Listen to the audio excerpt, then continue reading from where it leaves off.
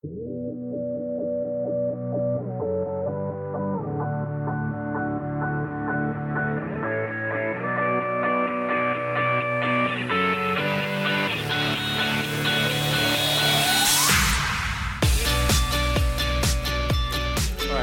you pray with me now? It's kind of the topic that we're going after. There's something, I had an encounter with the Lord this last week, and I'm going to share it with you today. So, Lord, I thank you that your presence is here, that your Spirit dwells within us, that you anoint us. You've marked our lives with great purpose, with divine purpose. And Lord, that you saturate our being with your Spirit. You come upon us and empower us to do your will. And Lord, I thank you for that. And so I'm asking today, Holy Spirit, Father in heaven, would you pour out the breath of life in each person today? God, I pray that hearts would be united and connected in your presence, that you would make divine connections with people, and that revelation would unlock divine purpose, the calling in life, and Lord, that you would cause our hearts to be knit with one another, that truly what you've destined for your body could come forth in these days. So Lord, I thank you for this. I pray for revelation in the sermon and wisdom, that we would transform the world around us and be transformed ourselves. God, I thank you for these things. In Jesus' name, amen. Come on, if you agreed with that, you said amen. I was praying for us, like I said before, and I do this often. I might spend more time praying for your families than I do mine, frankly. I pray for you, don't worry, but I know I have a good marriage, okay? All right. Is that what you needed to hear there? Okay, yes. She's sitting on the front row. I got to watch myself. She wasn't here first service, so. I'm praying for us because I know that God has great purpose for your lives, and I know that it matters how you spend your time and your life and what you give yourself to. It really matters. I see the purpose of pastoring as playing a role of making sure that you guys get your well done, thou good and faithful servant. Like, I have this picture. I don't know if it's true. I'm not sure if it's great, that it'll be accurate or not, but this is sort of the image that I have. I'm thinking about eternity, right? We're all standing at the judgment seat, right? And there I am getting to stand front row as you all line up. And Jesus is judging each one of our lives, right? And you're hearing, well done, thou good and faithful servant. Well done, thou good and faithful servant. Well done, thou good and faithful servant. And after all of you get yours, then he looks at me and goes, well, how'd you do? Right? Because the purpose of shepherding and walking with people and leading, the purpose of that is to make sure that everybody gets their well done, thou good and faithful servant. I think this is why the scriptures say you shouldn't give your elders a hard time, because they're actually guardians of your souls. They're trying to help. Right? Oh, okay, there's like 3 of you that said right to that. All right, yeah. We all suffer with a little bit of sheep bite. It's right here, right? Sheep bite, you know that one? Shepherds get bit by the sheep. It's great. It's fun.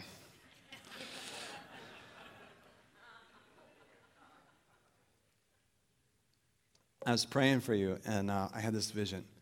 I immediately saw this picture of the body of Christ.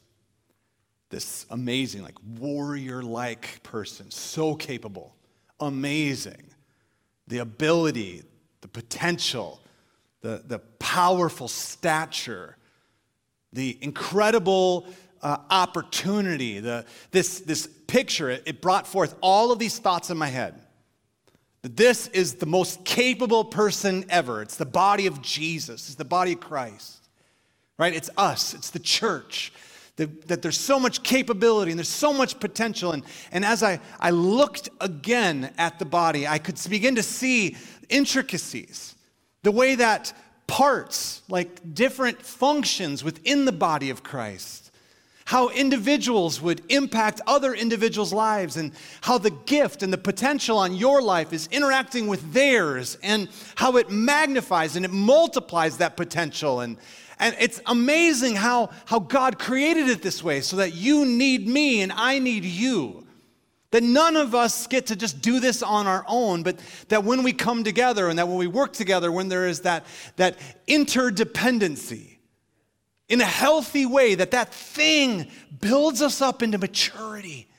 Incredible. I'm looking at the stature of the body. I'm like, wow, God, it's incredible. All that you're doing, all the potential. And then I looked again. This, by the way, this is a secret. For those of you who ever wonder about when I make a statement or others will make a statement, oh, I had a vision, or, I saw something in the spirit. What that means, to some that's like instant, you know what that means. But for others, though, it feels a little foreign to you. Let me explain it to you. Have you ever been in prayer and then had like a flash image come across your mind? Or you've been like shopping, like you're getting some groceries, and this thought, a stray thought, it's not connected to anything. It's just all of a sudden you thought about that person you used to go to school with. Like, where did that come from? Like, I'm picking up some peanut butter, and then like a guy I used to play football with comes to mind. Like, boom, where did that come from? These are not associated things. Where did the thought come from? Where did that image come from? All of a sudden, there's a glimpse of something. Does this ever happen to anybody? Yeah, anybody? Anybody listening right now? You're having those kind of images right now, right? You're not here, you're someplace else. Like, that flash image, that thought, what is that thing? Listen, the scripture says in the prophetic writings, you'll read, like Jeremiah or Ezekiel, and it'll say, they saw this in the spirit. And then it'll say, and they looked again. And then there was something else that they saw. And then after that, it'll say, and I looked again. And then there's something else that they saw. Whenever you get a glimpse of something, a stray thought, assume that God's trying to get your attention. Assume it's like you're walking on a dark hallway and somebody cracks a door open and there was light on the other side and that flash of light came out. Right? So you're walking on the hallway, someone cracks the door open, you look in there and you get a glimpse of what's inside. Every time you get a glimpse of something, it's an invitation.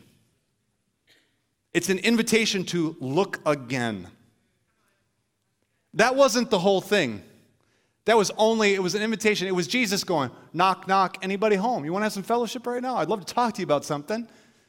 And he's looking to see if you are interested in what he just showed you. You had a thought about a person. Well, where did that come from? Why is it there? If you ask the secondary question, Lord, what are you trying to show me? All of a sudden, it's like you walked up to the door and you began to push it open to look. You get an image in your mind, a thought. You're in prayer and you're seeking the Lord about something, and some stray thought, a picture comes to your mind. Don't just assume that was it. Look again. When you look again, it's like walking up to the door and opening it up and looking. The picture that you see now, you're going to have further information. More will come to you. Look again. Don't stop there. Don't assume you saw all of it on the first go. Did you know that you can revisit an encounter with the Lord right now? Please don't. Listen to what I have to say. Do this afterwards, okay? But that you're not hindered from going back. None of that stuff exists in time. All that stuff was eternal. You can go there anytime you want. You had an encounter with the Lord. It wasn't over. That was just the door cracking open. Okay. We are spirit-filled people. Anybody know that? Right? You just want to make sure you're in the right church, okay? The door cracks open. You see, look again. So I see this picture of the body, and I look again, and then intricacies start to pop. And I look again, and then there was something that struck me. I looked at the eyes, and there was no light in the eyes. The body was perfect in function. It was perfect in strength. All the capability was there. It was connected exactly how it's supposed to be. All the order and the structure and the perfection of it existed. But for some reason, it was lacking life. So I looked again, and this time the insides of the body began to open up, and what I saw was the heart. And the heart was not connected to the parts.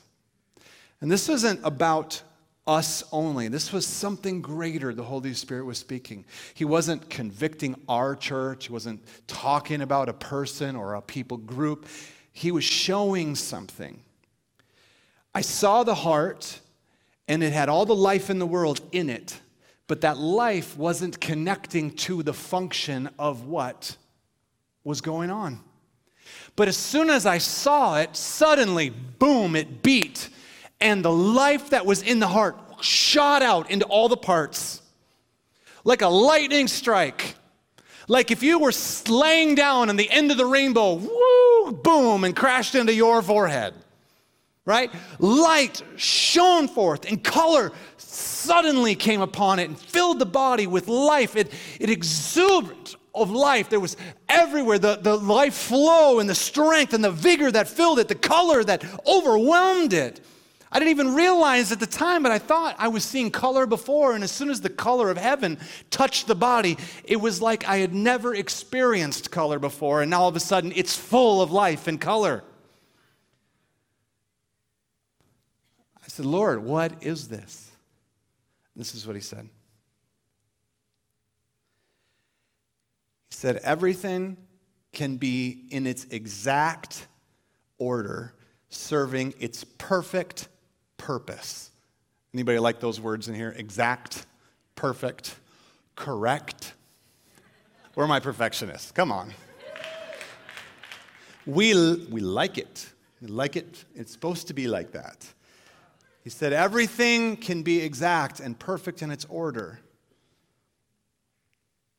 But if the heart is off, it will lack life. It's a play on words. If the heart is off, if the motive is off, if it's not connected with the purpose that God had intended, if the heart is off, it'll lack life that it was meant to have.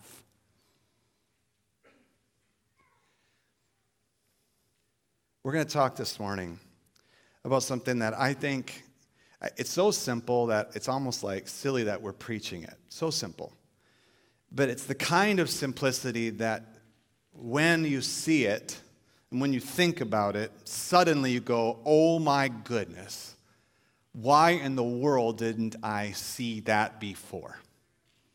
You ever had that moment, the aha moment? Oh, we're living right next door to Wisconsin. How have I not cheered for the Green Bay Packers before this moment?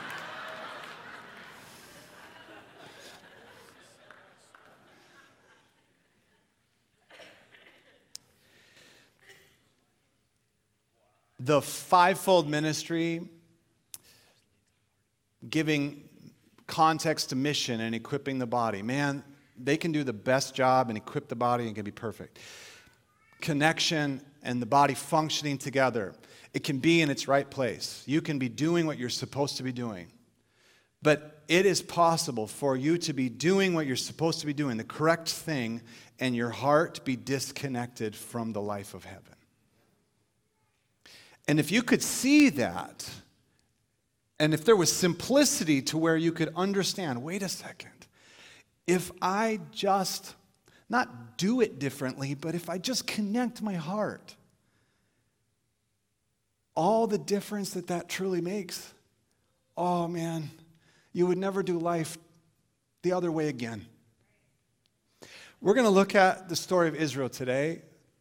As we do often, I love the metaphor because we're able to look at and see what God was doing, and it often provides a reflection of where we're at, how we're doing. You look at him.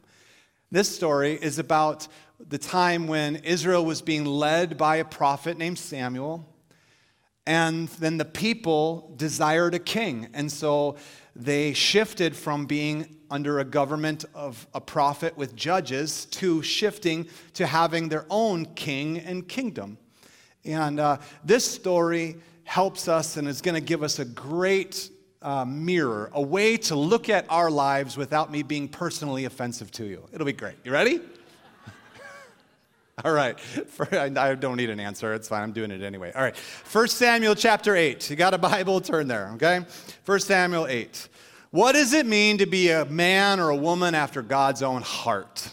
It's kind of the question that we're answering today. What does it mean to be a man or woman after God's own heart? 1 Samuel 8. We're going to start in verse 1. It came about that when Samuel was old, all right? Good old Sammy has gotten old. He's a prophet. He's a judge. He's been leading Israel for some time. That's the way that the system has run. Samuel's getting old, so he appointed his sons as judges over Israel. Now, the name of his firstborn was Joel. The name of his second was Abijah. They were judging in Beersheba. His sons, however, did not walk in the ways of Samuel, in his ways, but they turned aside after dishonest gain. They took bribes and they perverted justice. Everyone say perverted justice. All the elders of Israel gathered together, and they came to Samuel at Ramah, and they said to him, "Behold, look, you've grown old, right? Your sons do not walk in your ways. Now, appoint a king for us to judge us like all the other nations." But this thing was displeasing in the sight of Samuel when they said, "Give us a king to judge us." Samuel prayed to the Lord, and the Lord said to Samuel, "Listen to the voice of the people in regard to all that they say to you, for they have not rejected you, but they have rejected me from being king over them." That should hit hard. Okay? They haven't rejected you, Samuel. Although I'm sure it felt like that. Oh, you don't like my kids? Fine. Like I'm sure there was something personal to this as well. You don't like the way I run things, you need a king, okay, right? But God says, don't take this personal. They're not rejecting you. There's something else happening. They are rejecting me as king over them, as God as king over them. Like all the deeds which they've done since the day that I brought them from Egypt, even to this day, in that they have forsaken me and they are serving other gods. So they are doing this to you also. Now then, listen to their voice. However, you shall solemnly warn them and tell them of the procedure of the king who will reign over them. This is what happened. Israel saw the way that the rest of the world was being governed. They saw the example of how other nations had kings, and they looked at themselves and they said, "We are different from them, and we want to be like them." Just pause for a moment. I want you to think about something a little deeper than what we're just talking about. In the very beginning of creation, God put Adam and Eve in the Garden of Eden. The word garden means enclosure. It was a distinct place with borders. God's command to Adam and Eve was to multiply, to fill the earth, to cultivate or expand the garden, and to keep the garden, right? So their job is to have kids, to expand the garden. The way that they would govern the world would be that God was their God, and they were the judges, or they were the governors. They were his prophets. They were the rulers, right? So God is their king, and man served as a ruler under God's kingship. In this system, they advanced the kingdom of heaven. God's kingdom exists perfectly in heaven. Can you say amen to that? It's perfect up there. There's nothing wrong. It all exists under his lordship. God creates earth, puts Adam and Eve in the garden. They have their God as the Lord, and because they are serving the Lord, everything they do would advance this kingdom of heaven on the earth. Until, everyone say until. Until what? Until what happened? They sin. And in their sin, God takes them and moves them outside of the garden, and there is now a different influence touching their hearts. When they agreed with the serpent, they opened their hearts to receive the influence of another, something demonic. God moves them outside of the garden, and immediately something happens. So in the beginning, God is trying to take the kingdom of heaven, put it onto earth, and it would advance all over the face of the earth through man. They sin. They have to move outside of the garden, and immediately, next generation, Cain murders Abel. Cain moves away from God's presence, establishes a city, and the name of the city is the place that God is not. From that moment forward, culture on earth begins to advance, building its own kingdom and its own system of rule outside of God's kingdom and system of rule. We have two systems of rule existing in the world. You have God's kingdom, and then you have the world system. There's prophetic pictures. If you read the scriptures, God will refer to it as Babylon. It's not just talking about the land of Babylon. We're talking about the world system. So everybody alive, you're following with me here. Two kingdoms. When you got born again, God moved you out of the kingdom of darkness, out of the world system and its government, into the kingdom of the beloved Son, Jesus. The kingdom that Jesus brought is the original kingdom. Jesus, the second Adam, came to earth, walked in union with the Father so that he only did what the Father was doing. He only spoke what the Father was saying. He had disciples that were learning the ways of God. Are you following me here? You can see how this emerges. When you get saved, you got brought out of the kingdom and the world system of darkness and birthed into the kingdom of heaven, the rule of God. Two kingdoms emerging on the world scenes. You're seeing it right before your eyes. You and I, sons of God, who are supposed to live under the lordship and the rule of the kingdom of heaven. That's our role. Until the earth, on earth as it is in heaven. All right, now you have perfect theology. Go and live, okay? Here's the deal, though. This story here, this is the contrast. This is what I want you to see. God births a nation, Israel. God's people are to listen to God as their king. They look different than the rest of the world because God was producing his rule in his people. So when Israel comes to Samuel the prophet and says to them, "We want a kingdom like the world's kingdom," do you see how hard of a word that actually is? They are rejecting the Lord as their king because they want to submit to the world system. It's a big deal, not a small one. You feel the tension in that. God says, listen to them, but give them a solemn warning. A solemn warning. Now, listen, I don't know what it is in us that we as the people of God continue to try to embrace a kingdom of this world and try to take over the kingdom of this world by adopting and attempting to do government through the agencies of the kingdom of this world.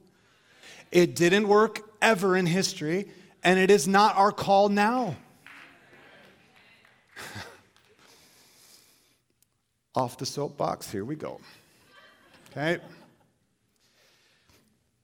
God's people are pursuing a different type of kingdom. God goes, give them what they want. So Samuel goes and finds Saul, King Saul. Saul's about to take on the impossible job. It's impossible. He doesn't have a job description. He's been a donkey farmer before this. Right? He has no qualifications. Israel's never had a king. They don't have any system of government. There's no way for them. There's no way. There's nothing. He doesn't know what to do. Samuel anoints Saul king. Yeah, we got a king. We're going to be just like everybody else. And what's Saul do? He goes right back to farming. The only job description that Saul has is that his job is to go to war. So when the enemies of the Lord, the enemies of Israel come around. Saul's job is to raise up an army and go fight the battle. That's his whole job description. It's all he knows how to do, okay? And so that's exactly what he does. He goes ahead and he raises up a small army, and he goes and he picks a fight with the Philistines. He's going to go win some battles because that's all he knows how to do, okay? And this is what happens. God causes him to win. He wins. Yay, we're winning. Little skirmish here and there. Saul's doing it. Israel's on the map, right? Yeah. Samuel, the prophet, comes and he says to them, I need to bring you some clarity now, because you're inches away from falling away from what God wants from you. Samuel 12, verse 12. Samuel's talking to the people of Israel. When you saw Nahash, the king of the sons of Ammon, come against you, that was the time when you came to me and said, no, a king shall reign over us, although the Lord your God was your king. In other words, Samuel goes, do you remember that moment? Because I remember it. You saw something in them you liked. You liked the way they did that, and you wanted it, and so now we switched. You ever had a bright idea, but you know it came from someplace else? When you think about it, it originated someplace else. It wasn't your idea at all, right? You ever have a bright idea, and you go, that would be amazing, but then you look at it, and you go, wait a second, that originated with evil. Maybe, I don't know, the church shouldn't do that. Anybody? No. Okay. 1 Samuel 12. You saw the king, Nahash, and you wanted to be like him, although the Lord God was your king. Now, therefore, here is the king whom you've chosen, Saul. Yay! You've asked for him, for behold, the Lord has set a king over you. If you will fear the Lord, and you will serve the Lord, and listen to the Lord's voice, and not rebel against the command of the Lord, then both you and also the king who reigns over you will follow the Lord your God. If you will not listen to the voice of the Lord, but you rebel against the command of the Lord, then the hand of the Lord will be against you as it was against your fathers. Very simple instructions. He said, listen, the rules have not changed just because the way you're doing it has changed. You still have to follow me, right? Verse 19. By the way, Samuel says to them, guys, just to know that you know for sure that I'm being serious here, this is what's going to happen. I'm going to talk to you, and then we're going to have a lightning and thunder storm, and in the morning, you'll know that you can trust what I said. So all that night, after Samuel spoke, lightning and rain, torrential storm happened. Boom, God's got their attention. Maybe we should take this seriously. They come to him the next day, verse 19. Then all the people said to Samuel, pray for us. We messed up. Please pray for us that we don't die. Must have been a really, really rough moment, right? Please pray for us that we don't die. For we have added to all our sins through this evil by asking for ourselves a king. Samuel said to the people, don't fear. You have committed all this evil. Yet do not turn aside from following the Lord, but serve the Lord with all your heart. You must not turn aside, for then you will go after futile things which cannot profit or deliver because they are futile. Everyone say futile. Okay, futile, pointless, have no benefit to your life. It won't help you. It won't serve you. It will not add value. Futile. I need to make that point for what I'm about to say. The Lord will not abandon his people on account of his great name, because the Lord has been pleased to make you a people for himself. Moreover, as for me, far be it from me that I should sin against the Lord by ceasing to pray for you. But I will instruct you in the good and right way. Only fear the Lord and serve him in truth with all your heart. Come on, would you say that with me? With all your heart. For consider what great things he has done for you. But if you still do wickedly, both you and your king will be swept away. End quote. Peace, I'm out. Drop the mic. Bye. Okay? Yes, you messed up. Yes, you may have made a bad decision. Yes, ooh, gosh, you have regret, shouldn't have done that. Don't let a momentary decision that was wrong set the course for your next decisions. I've never really understood this. Around the Alcoholics Anonymous type culture, the rehab culture. I totally understand, like, hey, addiction, we got to work through this thing. We got to stay on this course. But what I've never understood is this phrase. I've never understood the concept of, I fell off the wagon. Right? I fell off the wagon. And it's almost like, okay, I got to give my coin back.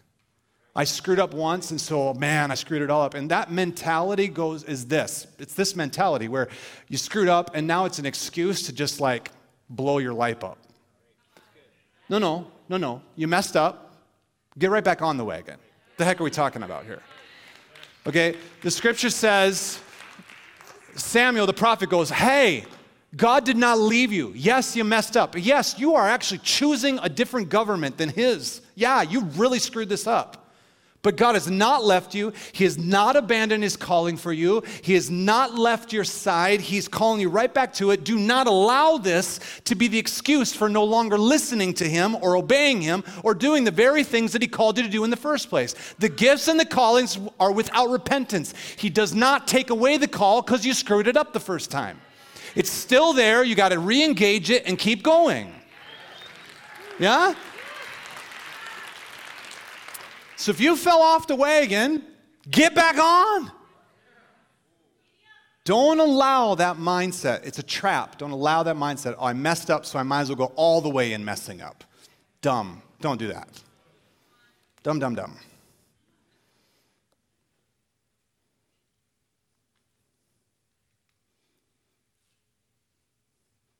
When a person stops seeking the Lord, okay, when you introduce the pursuit of something that wasn't what God wanted, it also unlocks your heart to begin to desire futile things.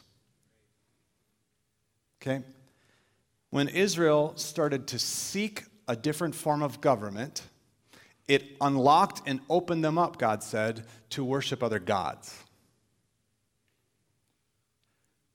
When we seek governments and the role of kingdoms outside of God's kingdom, if you seek and start to submit to a system, the world system, as soon as you begin to submit to the world system, the system of rule, as soon as you seek your solution in the world system, it will open you up for the pursuit of dumb things. You'll get influence. It's like a bag of tricks, right? You open up and you go, I think I want to seek God's will through doing it the world's way.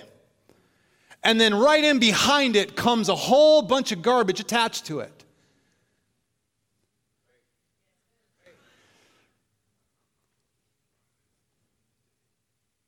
That's why lukewarmness is so dangerous, because you can't partly seek the Lord and then hold on to your worldly stuff over here. It doesn't work, right? You can't have a side chick. It doesn't work.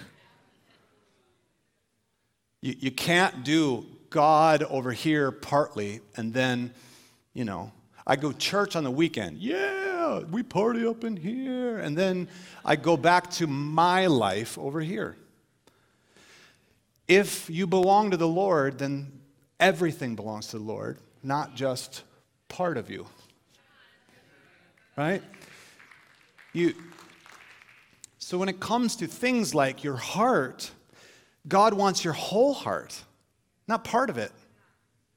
And if you become passionate in one area of your life, but you leave lukewarmness over here, this is the problem. This part over here, where you are still open to the world, this is where the enemy begins to influence. This is where you get tricked. This is where the junk comes in. If you are to serve the Lord, then you should do it wholeheartedly, because when you do it wholeheartedly, then the Lord is your rear guard, and all that junk gets pulled off of you. And you'll see it in a second, okay? Verse 24, fear the Lord and serve him in truth with all of your heart, for consider what great things he's done for you. This is the secret to staying wholehearted. It is being thankful and focusing on the testimony of what God has done. It is to keep your eyes filled with what God is doing and not get offended, not get stuck, not get trapped thinking about all the things that he's not doing. When you focus on what the Lord is doing, your wholeheartedness comes to the surface. The fear of the Lord will guard your heart, and when you go to make decisions, you will make decisions with thinking about who God is and what he does in its context. That will protect you and keep you. Thankfulness, focusing on the testimony, remembering what God is doing. Remember the stories, rehearse the stories of what God has done in the past, because when you do that, you don't get stuck, disappointed, disillusioned, or looking for other solutions in a way that God's not doing them in, nor has he ever done them in.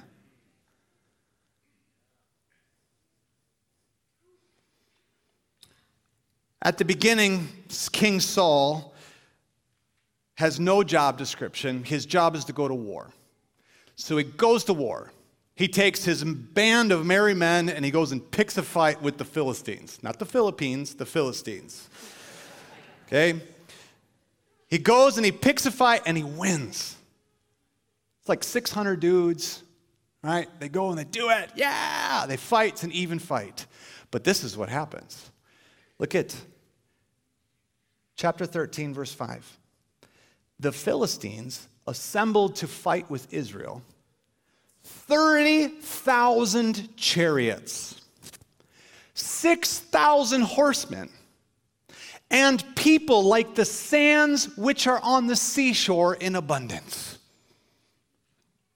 Oh, Saul has never done this before, and he went and he picked a fight with 1,000 people, and he won. And the reaction is not proportionate. The enemy comes in like a flood to stomp something out. What's he stomping out? He comes in after the anointing. See, when Samuel anointed Saul, and the anointing of the Lord touched his life, it set him apart. And while the world may not be paying attention, the spiritual world was. Okay, when you step out in God, what God's called you to, in the anointing of who God has called you to, the enemy will try to come in and intimidate you, try to get you to stop, try to keep you from shining your light. And you should not be intimidated. You should not hold back. You should not get stuck. Okay? That thing that God's put in you, if you are anointed for a purpose, and you do that purpose, and then the enemy tries to scare you back into your hole. Oh man, don't do it.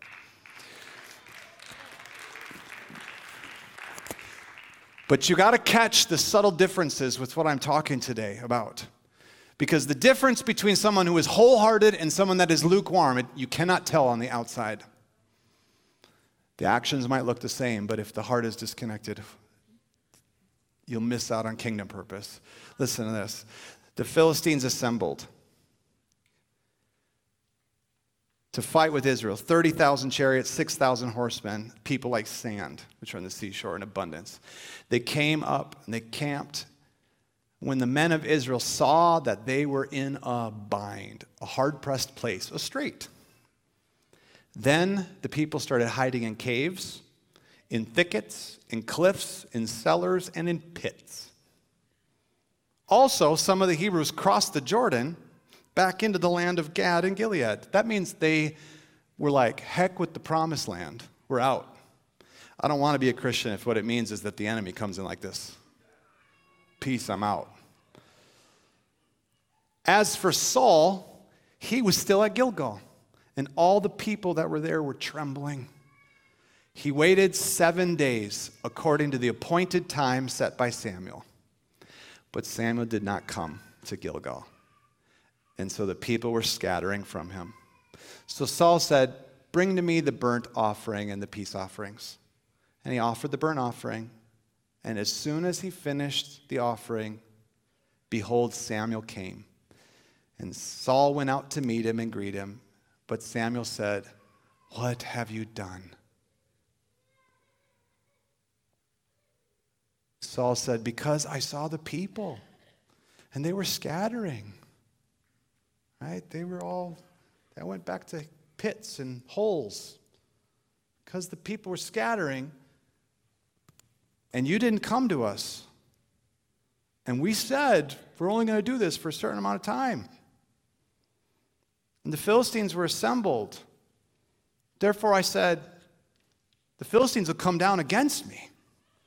And I haven't asked God to bless what I'm trying to do. I haven't asked for God's favor yet. So I forced myself and offered the burnt offering. And Samuel said to Saul, "You have acted so foolish. You have not kept the command that the Lord your God gave you.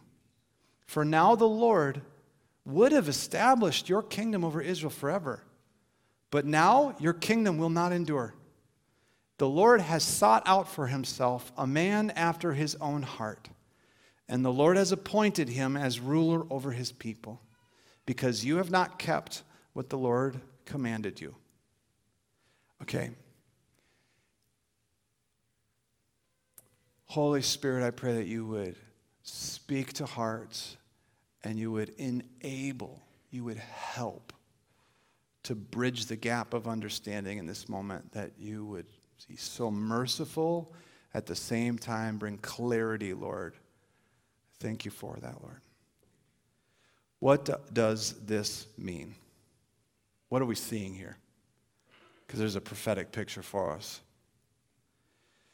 Saul was just doing his job, right? He was anointed to do this. He was called to do this, called to lead his people into battle.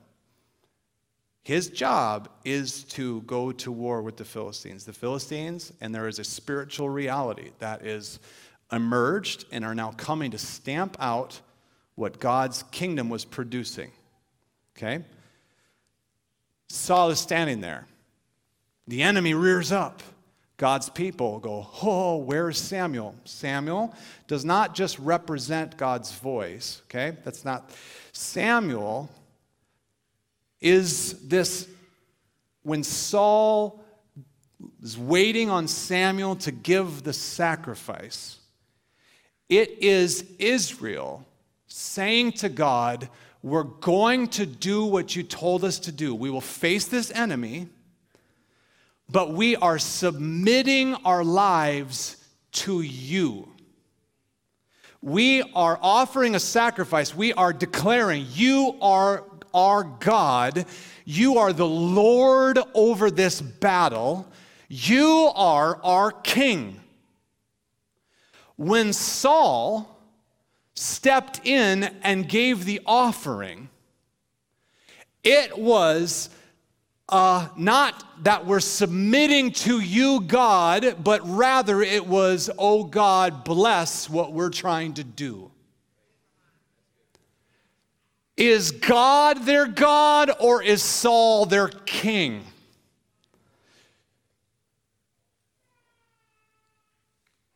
They're waiting on Samuel. This is how they practically seek the Lord, to make the battle belong to the Lord. This is the practical expression.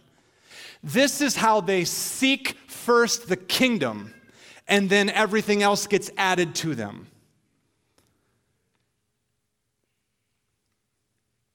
The time frame was 7 days. Samuel, you got to show up within 7 days. Who set that time frame, by the way? It was Samuel. Yeah, it was Samuel. But see, here's the deal. Samuel is representing the Lord. Okay? And the Lord will never fit within your time frame. God does not fit within your budget constraints. God does not fit within your wheelhouse of, look, we're going to achieve this, we're going to do this, we're going to, right? I love it. It's this verse is funny to me because it brings out, and it's a little bit of like, oh, this is why I take my glasses off in a service. Because on that wall back there, if you look back there, okay, just look back real quick. I'm not tricking you, okay? There's a clock and it's ticking down. Okay? When we moved to 2 services, we created some time constraints. Right? And those time constraints tell us that God has to move within our box. Okay?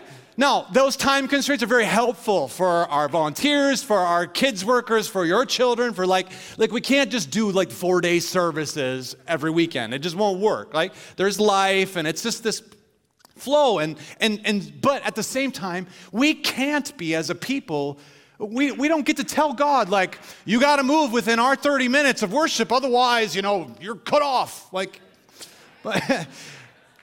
okay? All right. And so Samuel's feeling that a little bit, right? Because Samuel's functioning under like he's working for God. He's not working for Saul. Right? This is the prophet thing. He's working for God. He's not working for Saul. But it was Samuel who told him, I'll be there in 7 days. Samuel set up the time constraints. Do you know who told them to put a clock up there? Me. That's why I take my glasses off. Because then I can't see that clock and I don't feel the conviction of having to obey the clock, all right?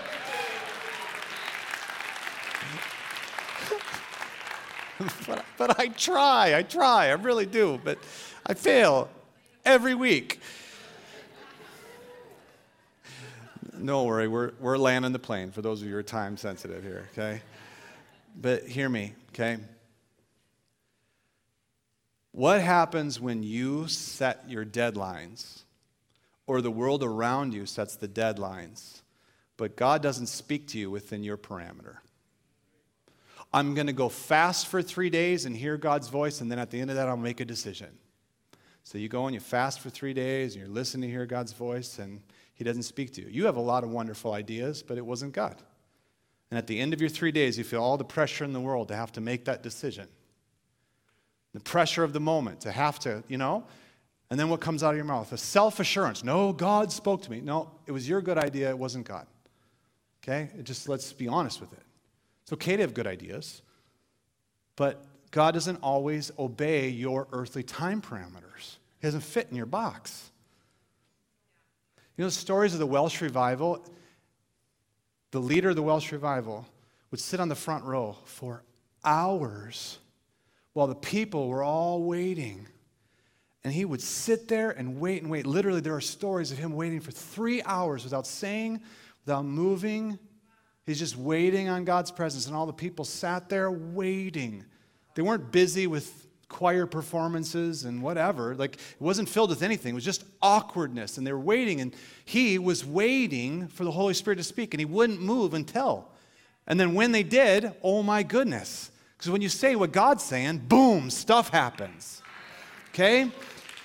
The pressure of this world and the time constraints. Listen, your budget tells you what you can and can't do. Your budget tells you if you can do that thing that God prompted your heart to do. Your money tells you, it speaks to you. What if the budget you set doesn't get met? Then what? What if the people who said they're going to be around you and support you, we're in it with you thick and thin, and then the first time that there's trouble or it's difficult or it's no longer the way that they like it, peace, I'm out. Welcome to church life, man.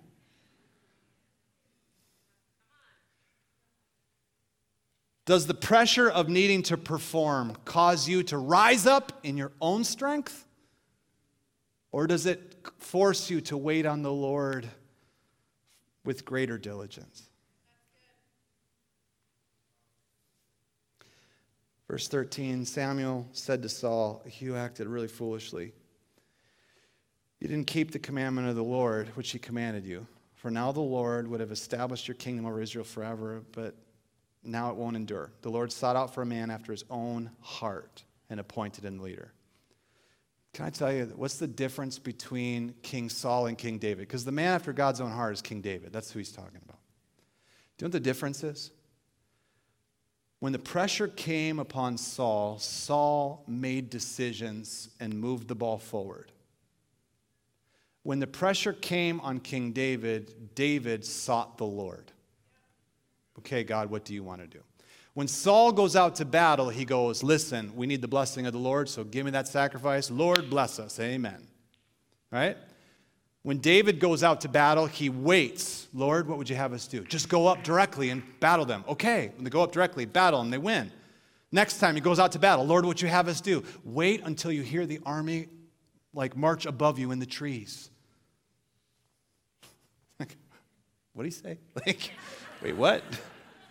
Okay. We're waiting.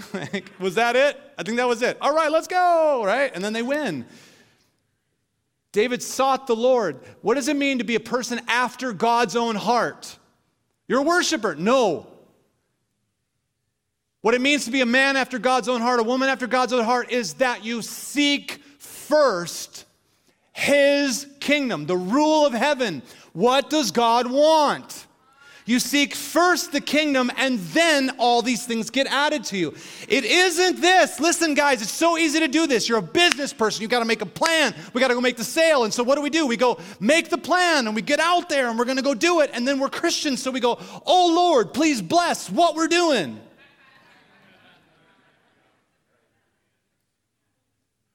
What happens if you do this? Lord, I surrender my day to you. I don't know what's in it, but it's yours. You are my king. You are my God. Right? And the Holy Spirit prompts you to do something. It feels a little off or weird, like whatever. And you go do it. And next thing you know, opening for a sale. What just happened? Right? Everything that happens in that day, like things move forward. There were some hard things too. And those hard things now, you can look at God and go, okay, God, you're in that somehow. And you can trust that He's in that. I don't know why my family's having to move again. I don't know why I'm facing this hardship, but I know you're in it. How do I know He's in it? Because at the beginning, I said, you are the God of my job. This feels like nuance. I know it feels like nuance, but it's not. It is the difference between doing something in the kingdom and having eternal results, or you doing your own thing and then, tipping God with the tithe. I don't know why that was hard, but this is like, bless me, God. Oh, and then by the way, here you go, high five. Here's $20. Like, what are we talking about? What happens when a person gives? Listen, can I tell you, God doesn't need your money. Doesn't need your money, not at all. The church doesn't need your money. Why? Because we work for the Lord. He's our provider. There's no power in the money exchange. Pastor, if you don't do what we're telling you, we're going to leave. Don't let the door hit you on the rear end. Like, what are you talking about? We have to stop looking at pastors as kings, and we got to start being accountable with our hearts holistically as a people to the Lord. So that if God is the God of my job, then everything that happens in my day and the income that comes in, I'm accrediting to Him. You're my provider. And because you're my provider, that is why I tithe. This is what the tithe is. It declares who your God is. It's not paying church salaries or whatever the weird things you think. This is about declaring who your God is. Do you get this? Church, this is a heart level thing. And I know it seems so simplistic, but if you understand this, if you connect this with your life today, your life forever will be changed, truly. So you get an idea. Can I tell you, your passions and your dreams, everything that's in you, God put there. God put there. He's the author of those dreams. And when you go and you run after those dreams, it has the opportunity to glorify the God who made you, because What he put in you is getting to shine. But listen to these two experiences. The first person acknowledges, wow, God, you put these dreams in my heart. I'm going to go after them. And as they're running after them, they realize, oh, I'm going to need some training. I got to go to school. And so they look at all the schools and they go, ooh, I like that school. Like, it's in a warm place. Like, it's, woo, look, that looks amazing, you know, like, so you make your best choice. You go to that school and, you know, it's expensive, so you're going to have to take out some loans. So you take out some loans. And there are godly people that God's put in your life, authority figures, that are talking to you. And they're giving you counsel. And you listen to the counsel and you're like, you know, some of it you're really jiving with. You go, yeah, that's amazing. Thank you so much for that advice. Like, I can see where you're coming from. You know, you pat them on the back. Thanks. Right? There are others who are giving you actual godly advice and it's correcting how you're thinking. And you're like, ooh, you know, that's not really how I envisioned what I'm going to do. And so while that might work for you, it's not going to work for me because my dream looks differently than how you're envisioning it. And because God gave me this dream, it's my dream. And so, like, who are you to, you know, tell me what to do because it's my dream?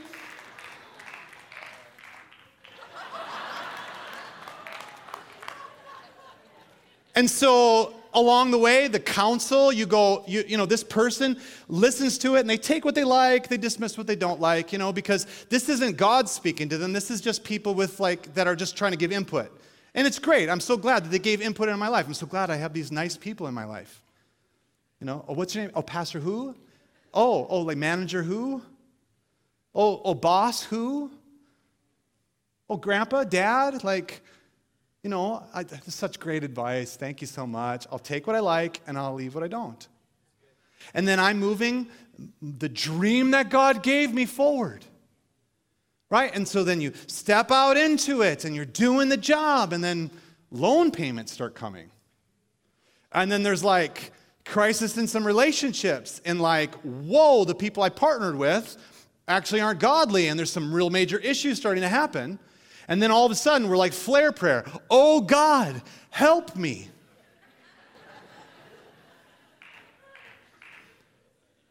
Right? You're anointed to do this, and it's going to work because, like, the gifts and callings of God are without repentance. You're anointed to do this. You're supposed to be doing this. But the way you got there and the way you're doing it, it all belongs to you still. And so that debt, whose debt is that? That is your debt. But, oh, God, you said you'd provide for me. Yeah.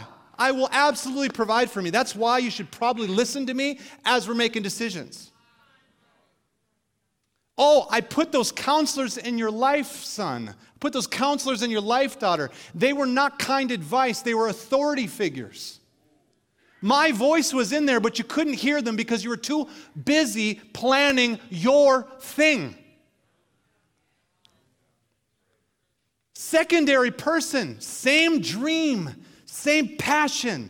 But this is how they start their journey. They go, Lord, you put this dream in my heart, this passion in my heart, so you're the God of it. It looks like I need school, Lord. I don't know how I'm going to pay for school. Do you want me to go to school?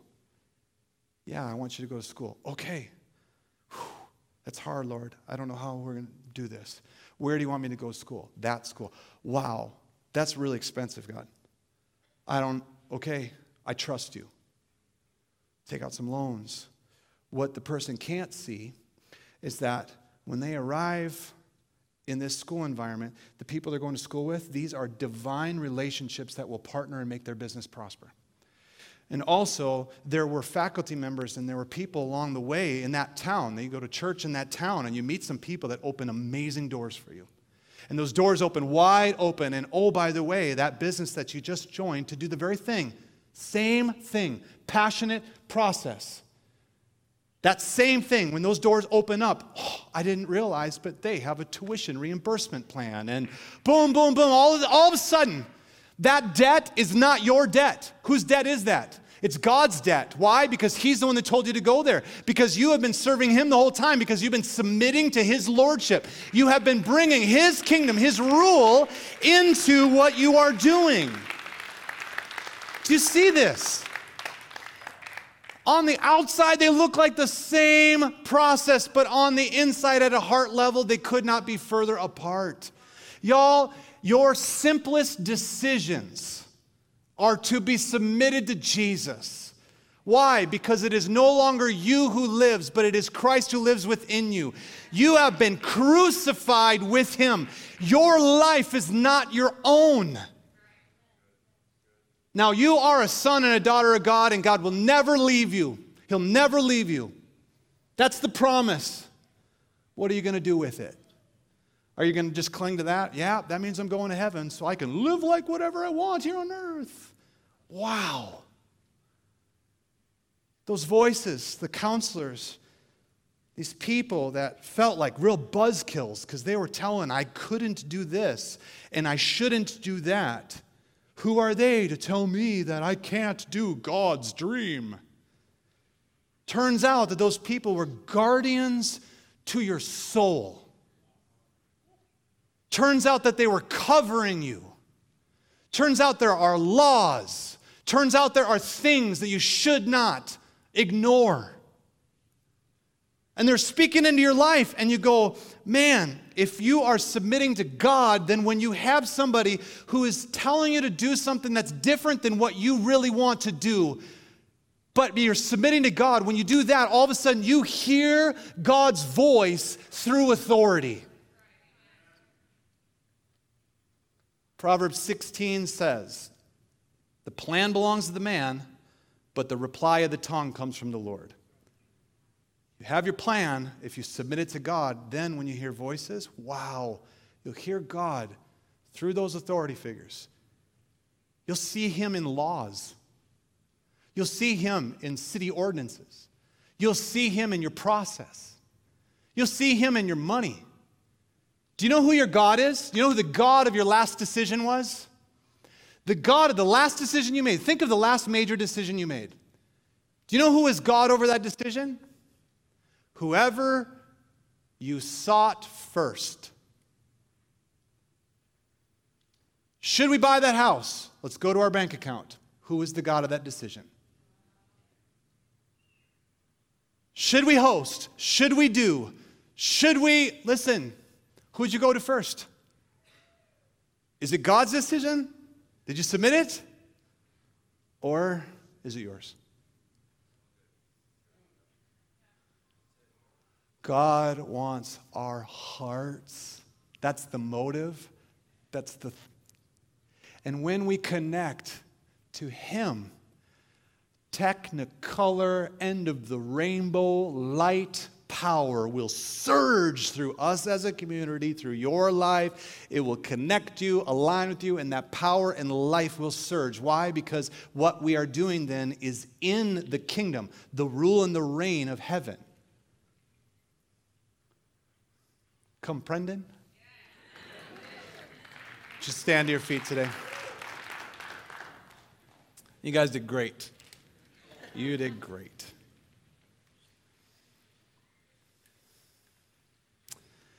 Proverbs 4:23, watch over your heart with all diligence, for flow it from the issues of life. Would you put a hand on your own heart this morning? There's not a single person in this room who have done this perfectly. None of us. We all messed up. Praise Jesus, He doesn't leave us. Praise God. But His Spirit wants to live through you. He wants to do things through your life that are far beyond what you could ask or reason out. You can't see all that He wants to do. You can't do it. And that's the reason why you should continue to submit your life to Him. He's not just your Savior, He's your Lord. He's your Lord. Jesus, you are our King. We don't want any other king. We want you. And so, Jesus, as a community, we come to you today. We submit our lives to you. Jesus, would you be Lord over our marriages? Come on. Have you invited him to be Lord over your marriage? Jesus, be my king over my marriage. Jesus, be king over my parenting. Oh, Lord, my best strength is going to fail my kids, but I know that if I am submitting to you, that you will help. Those children will be your children, not just mine. Jesus, be Lord over my livelihood, my work, the work of my hands, what I'll do with my life, my passions, my dreams, my efforts, all of it. Jesus, be Lord over it. Be Lord over my actions, Jesus.